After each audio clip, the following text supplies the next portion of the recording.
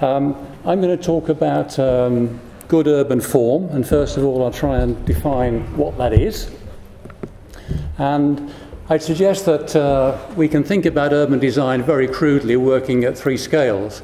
And at the largest scale, it's strategic, and it's across a district or a city or a town. And we tend to illustrate that in two-dimensional form. It's quite diagrammatic, and we try to communicate a vision about the landscape, how the settlement sits into a landscape setting, how movement structures work, and broadly about neighbourhood structure and land uses.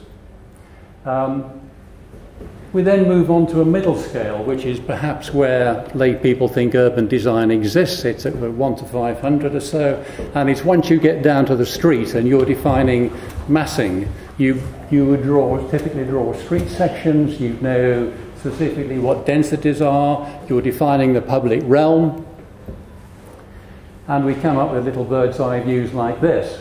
And then we get down to detail. What's it like to be at street level and walking around? And we tend to illustrate that with little sketches or details, and we would consider architectural detail, how a building responds to its context, where the doors are on the street, how the buildings address the street, how the buildings turn a corner, and in the street, how that is organised. Is it a shared surface? Is it if it's for cars? Is there tree planting and all of those details?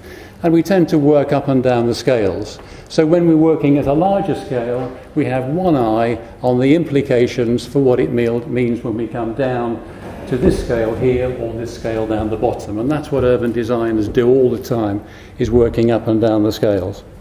The first scale is particularly important because it's embracing many different land ownerships. At that scale of working, the land hasn't been assembled into one ownership. So there's many different scales, land ownerships there. We're attempting to facilitate development on many different time scales across a town or city. And it's interdisciplinary. It's requiring economics, sociologists, as well as people involved in built form design. So the first stage is very multidisciplinary, I say interdisciplinary. And it is enabling a town or a city quarter to be built out by many hands. So is that what happens in the world? Is that what happens in the planning system? Do we have a vision for our towns and cities? Well, we have a local plan. We have a plan-led system.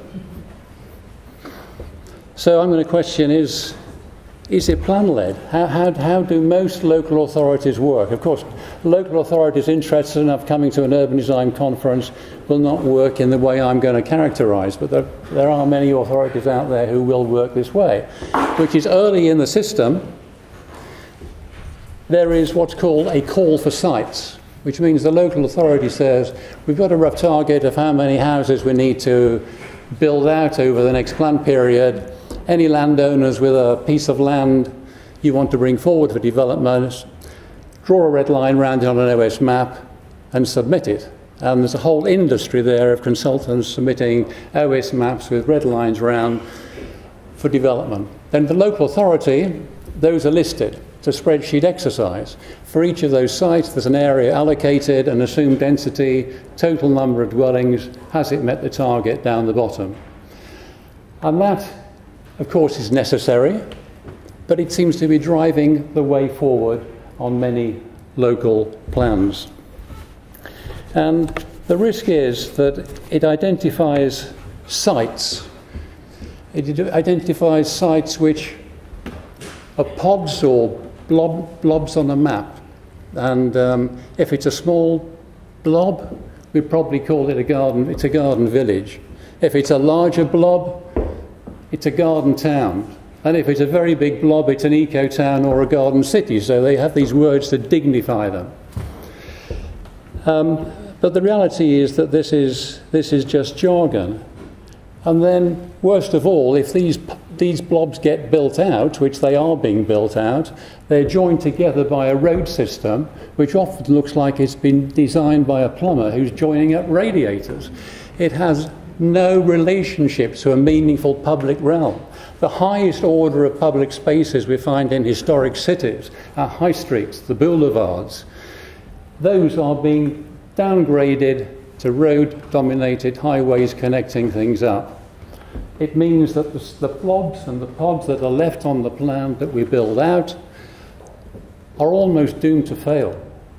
First of all, they're not necessarily informed by a landscape context. They're not sitting there being defined by watersheds, they're being defined by arbitrary ownership boundaries. If they are poorly connected, then the chances of getting decent mixed uses to work at the hearts of those neighbourhoods are severely prejudiced. I've worked on a great many strategic plans of several thousand dwellings, and I find very, very few come out of the planning system as well-connected sites, because the planning system identifies the least well-connected sites. It identifies sites where there are the fewest objections, the fewest great crested newts, it's the easiest way to build. It's almost as if there's a conspiracy here between volume house builders and local authorities to produce these pieces of land that are easy to roll out as housing developments. Is this plan-led? Do we have a local plan, or is it a local map of landowners who have won the lottery? So, we have a growth agenda. We have a government promoting a significant amount of growth over the next 10 years. 3 million homes.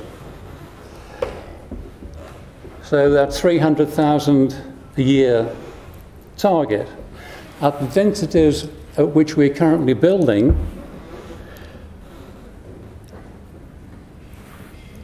the total land take, if that target of 3 million are reached, is, I'll save you the arithmetic, but I'm happy to answer questions privately, is 740 square miles. I'm assuming 35 DPH net plus 40% of every major development for strategic green infrastructure. It is a huge land take. It is the size of Surrey. That is the development footprint of urbanism that we are planning for through our government over the next 10 years. So, is that going to be good urbanism, or is it going to be more of what we tend to get?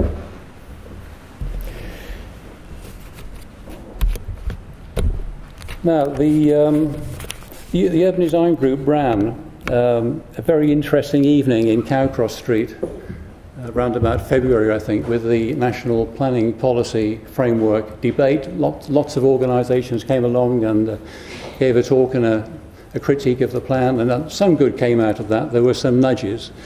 Robert asked me to speak, and I spoke about the need for strategic frameworks for every town, every city, every district. There should be the need for a vision. And we actually wrote, the Urban Design Group wrote to the powers that be, and we asked for a new Section 3 in the NPPF, asking for this, and of course we didn't get it. But that is the target the next time round. But so many people came up after that event and said, you know, that's really true. We are dealing all the time with these isolated sites that are poorly connected, that don't sit well in the landscape, and we're really trying to do our best and bring some life to them and good design, etc., etc. But it's like doing it with one hand behind your back, because if this stage is missed out, then more than 50% of the urban design decisions are already taken inadvertently. So, as a result of that, a group of UDG members came together, and we decided that the Urban Design Group would roll out a programme trying to promote strategic urban design into the local plan. I've been concentrating on my slides here.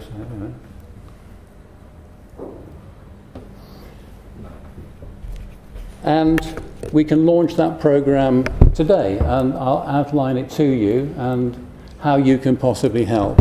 The way the local plan system is working is there's 5 standard stages. There's information gathering, issues papers, draft local plan, independent examination, and then the adopted plan.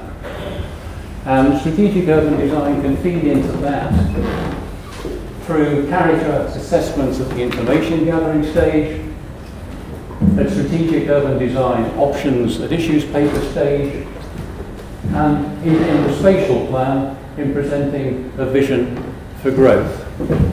And we don't have the resources to do that, but what we're offering to local authorities, if they need assistance, is a panel of UDG members who have got suitable skills and experience, who will give advice, who will give some hand-holding, possibly run workshops for officers, workshops for members, and basically set the scene.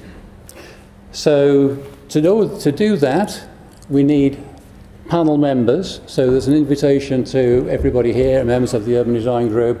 If it's something you are interested in doing, do come forward. And I'll tell you in a moment exactly how to do that. And secondly, for local authorities, if you know local authorities who might welcome an input at this stage, we're very happy to do that on a confidential basis. There's a leaflet which will go out on the UDG website to download next week. I'm sorry we haven't got it for today's conference. And it will say that the workshops will produce diagrams and descriptions of how the town evolved, showing the movement, structure, landscape, topography, and show how street patterns could expand. And this can be the basis for councils to identify sites for development, creating the pattern of districts, neighbourhood, land uses, and open spaces that make up the successful village, town, or city. And we think it will actually speed the process. It won't slow things down. It's not another layer of work. And this is the difficulty we've had in initial discussions in testing it out with local authority. They think, oh, we're absolutely swamped. We're under-resourced. It's not extra work. We think it will actually help the local plan go forward. So the service we're offering is not an alternative to staff recruitment. It might be that some local authorities are well equipped and well resourced and they're better off commissioning the work, in which case what the Urban Design Group can do is help write the brief for that. So we're not intending to get in the way of practices at all. We're trying to raise attention and awareness of the importance of a strategic vision for every town. So, the Urban Design Group came into being as a campaigning organisation 40 years ago. It came into being to really make a difference to the world. And I think this exercise offers an opportunity for some of the members here who are interested and perhaps got the time. Certainly some of practices who would maybe like to donate a tithe or a very small percentage of their resource budget by saying we're prepared to back this and offer some time and advice. Initially we're going to roll out 3 pilot projects. We'll do it over the next year, and those pilots will actually be free. People will donate their time, and believe it or not, we've got willing Urban Design Group members who've already said they're going to donate some time. The Urban Design Group is going to pay for expenses. Thank you, the Exec Committee and Robert. We will document this, and if it looks like it's a success, we'll roll it out across the country, and it will be run on the lines of design review and modest fees charged for that. So in working this up, I've been assisted by Robert Huxford, and I'm asking people just to make themselves apparent so you can go and ask questions and say if you're interested in supporting this. Katja Steele at the back in the stripy jumper. Paul Reynolds here at the front. Rob Cowan. Rob, there you are. Have I missed anybody? I think that's been it. I think that's been it in getting it to this stage. So I hope it's something that the Urban Design Group can support. I think there's no magic bullets to fixing the built environment, but I think having strategic plans and encouraging a vision for each and every town as a campaign is really worthwhile, and if we could raise awareness of that and the importance of that in only a small way, it will be a huge step forward. So I hope that's something that the Urban Design Group membership can support and get on board with. Thank you very much.